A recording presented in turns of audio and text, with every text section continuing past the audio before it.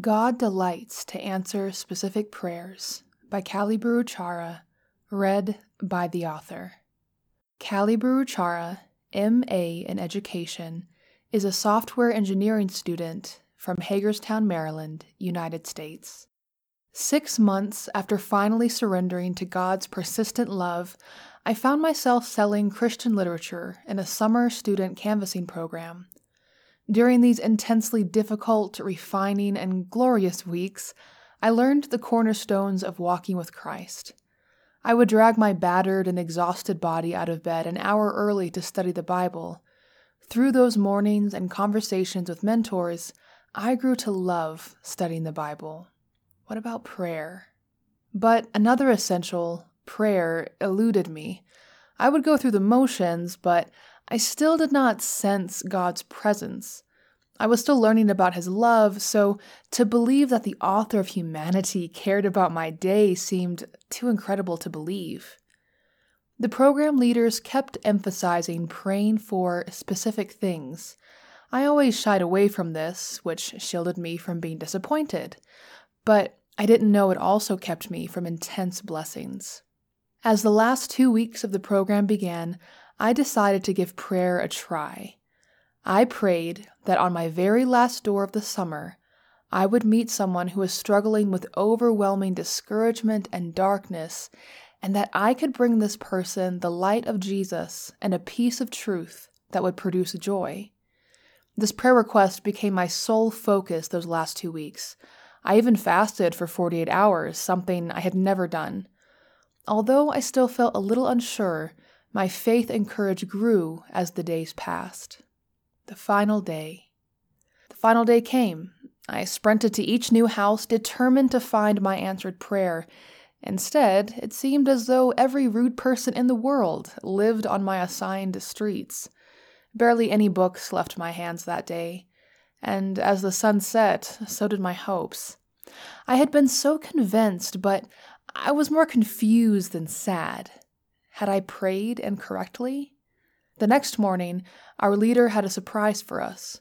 We were going to work one more day at a random location for a few hours on our way back. My hopes hesitantly rose. Is Jesus really going to answer this prayer in a random town?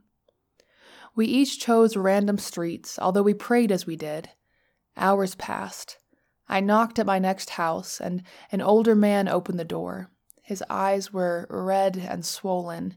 It looked like he had been crying for weeks. I started to share about our books, but asked him what was wrong instead. He shared that his wife of decades had suddenly died, not even a month ago. He told me about her hobbies, her laugh, and her love of cooking. Then he seemed to suddenly remember why I had knocked on his door and asked me if I had any books about heaven.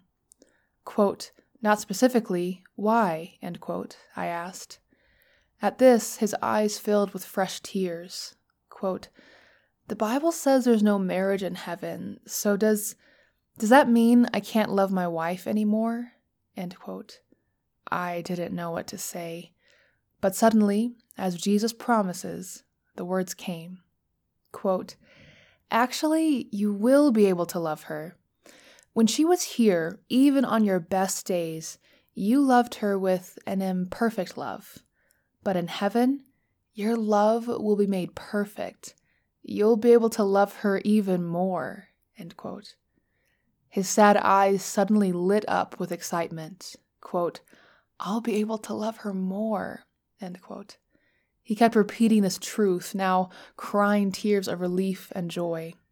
We talked for a while. I shared Bible verses, literature, and a prayer where we both cried. As I turned to leave his house, my leader was waiting for me. Jesus even answered the smallest detail. That man's home was my last house.